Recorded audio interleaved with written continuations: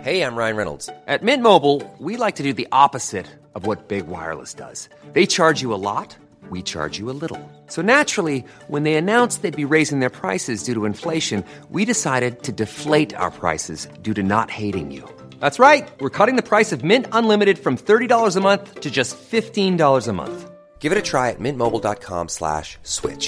$45 up front for 3 months plus taxes and fees. Promo rate for new customers for limited time. Unlimited more than 40 gigabytes per month. Slows full terms at mintmobile.com. Hello?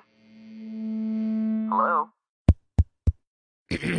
Podcast Network Asia. Hello and welcome to episode 47 of The 80%. Siguro familiar ka na sa term na FOMO or Fear of Missing Out. Pero alam mo ba ang FOBO or Fear of Better Options? Yan ang pag-uusapan natin today. Are you ready to listen and learn? Let's go! Hi, my name is Fitz Villafuerte at ako ay isang registered financial planner. Since 2007, nagbibigay na ako ng financial advice through my blog entitled Ready to be Rich.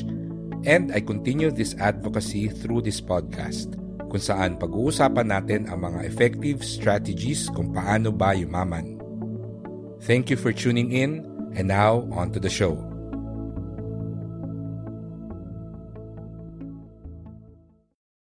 In the year 2000, psychologists Sheena Iyengar and Mark Lepper from Columbia and Stanford University published a study about jams, as in yung palaman sa tinapay.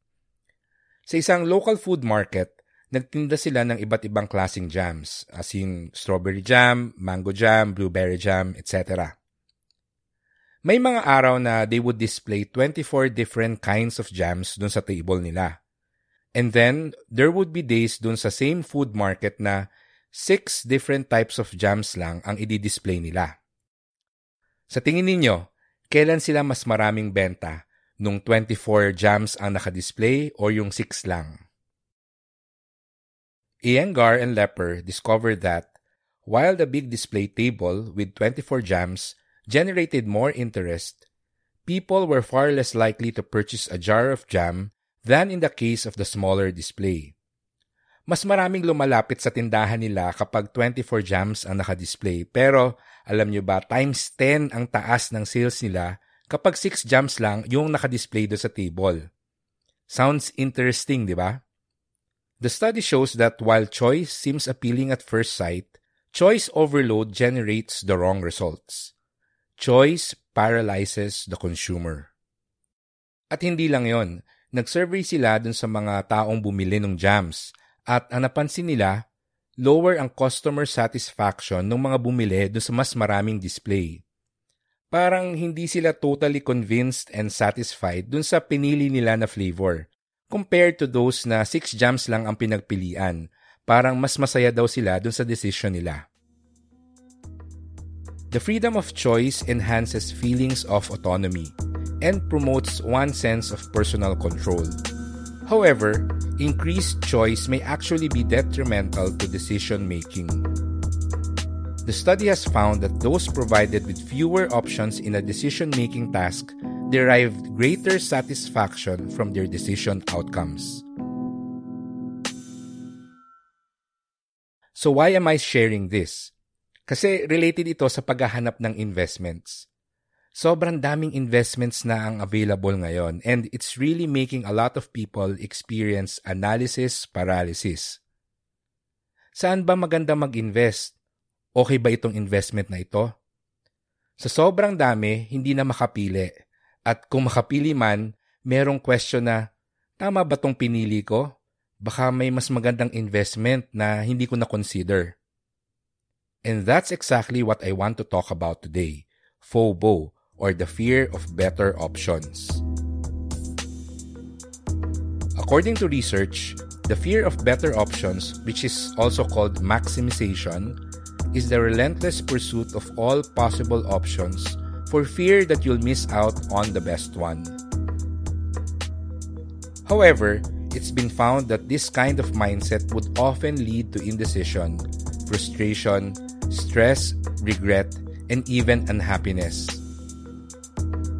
When we face too many attractive choices, we feel anxious about missing out. At ganyan ako dati. Before ako mag-invest, lagi kong tinatanong at sinasabi sa sarili ko, sure na ba ako dito? Baka may mas maganda pang ibang investment, yung mas mataas ang kita, mas mababa ang risk, or mas mabilis lumaki yung pera ko. When you're obsessed with choosing the best option, you'll constantly be in a state of indecision. Again, analysis paralysis. Or worse, since hindi ka makapili, you'll decide na wag na lang kaya ituloy yung balak mo. Nako, naaalala ko yung isa kong friend. Natanggap niya yung 13th month pay niya at naisip niya na i-invest ito. So ang ginawa niya, nag-inquire siya sa mga iba't ibang bangko at lumapit sa mga iba't ibang mutual fund companies at nagtanong kung ano ba yung mga investment options na meron sila. Sa sobrang dami niyang nakuha ng mga brochures, nag-information overload siya at in the end, alam niyo bang ginawa niya? He just decided to buy a new iPhone with his 13th month pay. So the question now is, anong solusyon dito? How can we avoid analysis paralysis when it comes to investing? How can we manage the fear of better options?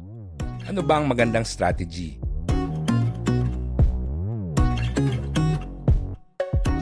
Let's take a quick break from this episode because I want to tell you about eToro.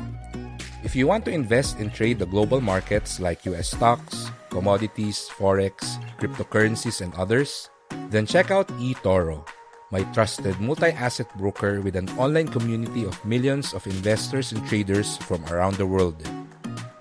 One of their coolest features is Copy Trader, which allows you to copy other successful traders on eToro in just one click to easily automate your investing or trading.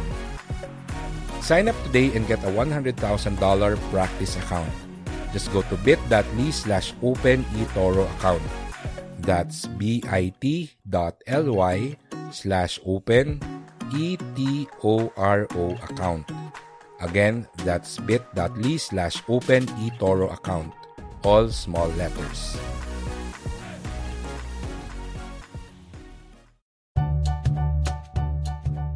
Do you need to send something to your family, relatives, or friends such as groceries, gifts, and food?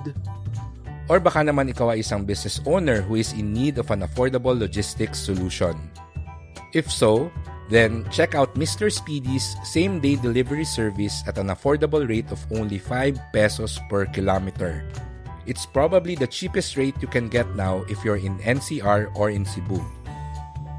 Subukan nyo yung Mr. Speedy today and use the code 80% Mr. Speedy to get 50 pesos off your first delivery.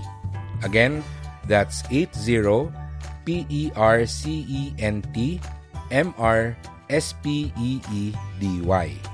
That's 80% Mr. Speedy. You may book a delivery via their website, mrspeedy.ph, or you can download the Mr. Speedy mobile app to your phone. Mr. Speedy is available for Metro Manila, nearby provinces, and Cebu. That's it. Now let's go back to our episode. Kung meron kang FOBO or the fear of better options, ikaw ay merong maximizer na mindset. Gusto mo yung best option ang makuha mo. And this mindset is normal. However, this approach to decision-making with the goal of achieving the best possible outcome is unrealistic. According to behavioral economist Kahneman and Tversky, the limitations in human cognition makes it impossible to examine each and every available option in a single decision-making process. Ang ibig sabihin nito, you can never ever really have complete information that will give you the ultimate best answer. Gusto mong hanapin ang best mutual fund, ang best company in the stock market, ang best investment na magbibigay sa'yo ng limpak na salapi in the future? Nako, good luck na lang sa'yo. Pero sasabihin ko na sa'yo ngayon, hindi mo mahanap ang sagot sa mga tanong na yan. So anong gagawin natin sa FOBO? Paano ka pipili kung saan ka ba dapat mag-invest? The answer starts, as always, in your mindset. French writer and philosopher Voltaire once said, "Don't let the perfect be the enemy of the good."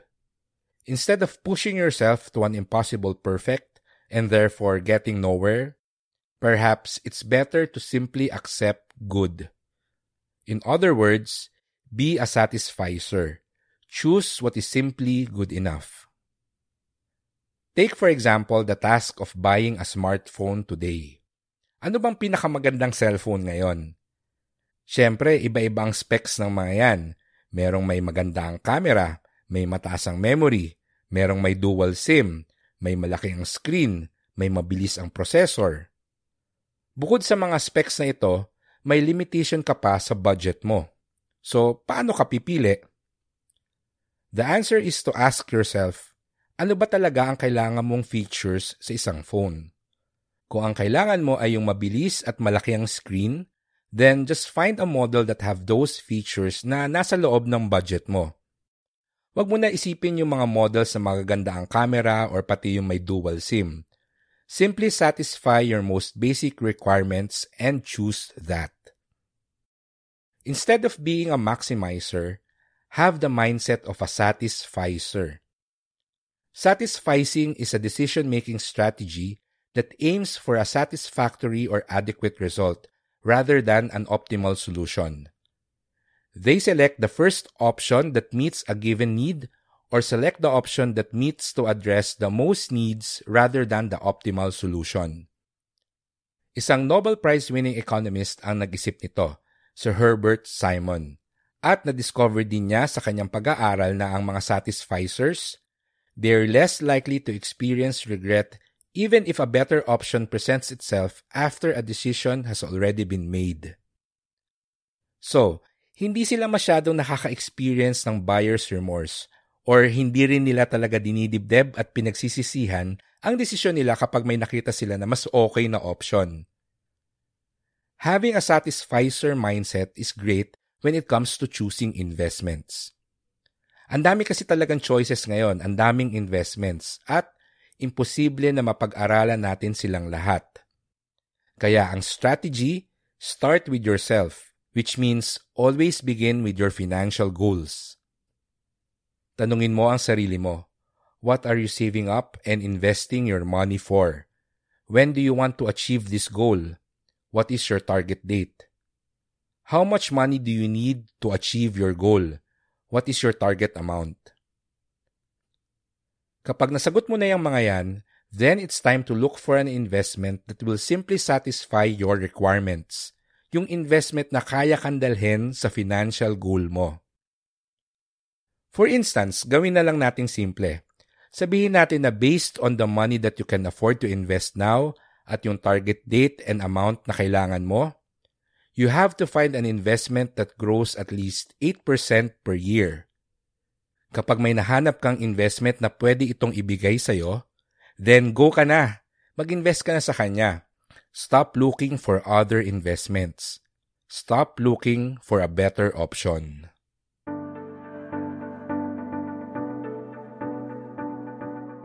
There are thousands of investments out there, each one with different levels of risk, potential return, and other features. It would be stressful and sometimes a waste of time already to try to compare every investment out there that you could find. In other words, huwag kang maging maximizer. Instead, be a satisficer when it comes to choosing investments because that's the most efficient way to choose the best investment. Don't worry too much about getting the very best all the time. And evaluate each outcome on its own merits rather than against others. Make your life easier by accepting good enough. Because in today's world where there's countless of options and possibilities, good enough has become the new perfect.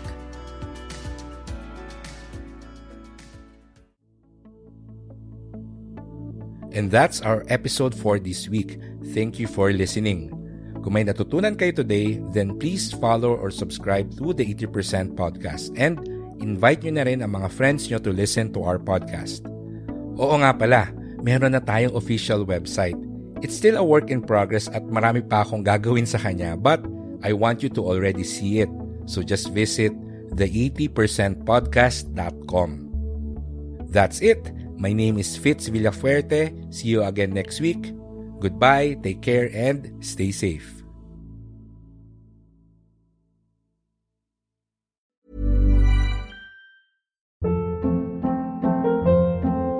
Hold up. What was that? Boring. No flavor. That was as bad as those leftovers you ate all week. Keke Palmer here. And it's time to say hello to something fresh and guilt-free. Hello Fresh. Jazz up dinner with pecan-crusted chicken or garlic butter shrimp scampi. Now that's music to my mouth. Hello Fresh. Let's get this dinner party started. Discover all the delicious possibilities at HelloFresh.com.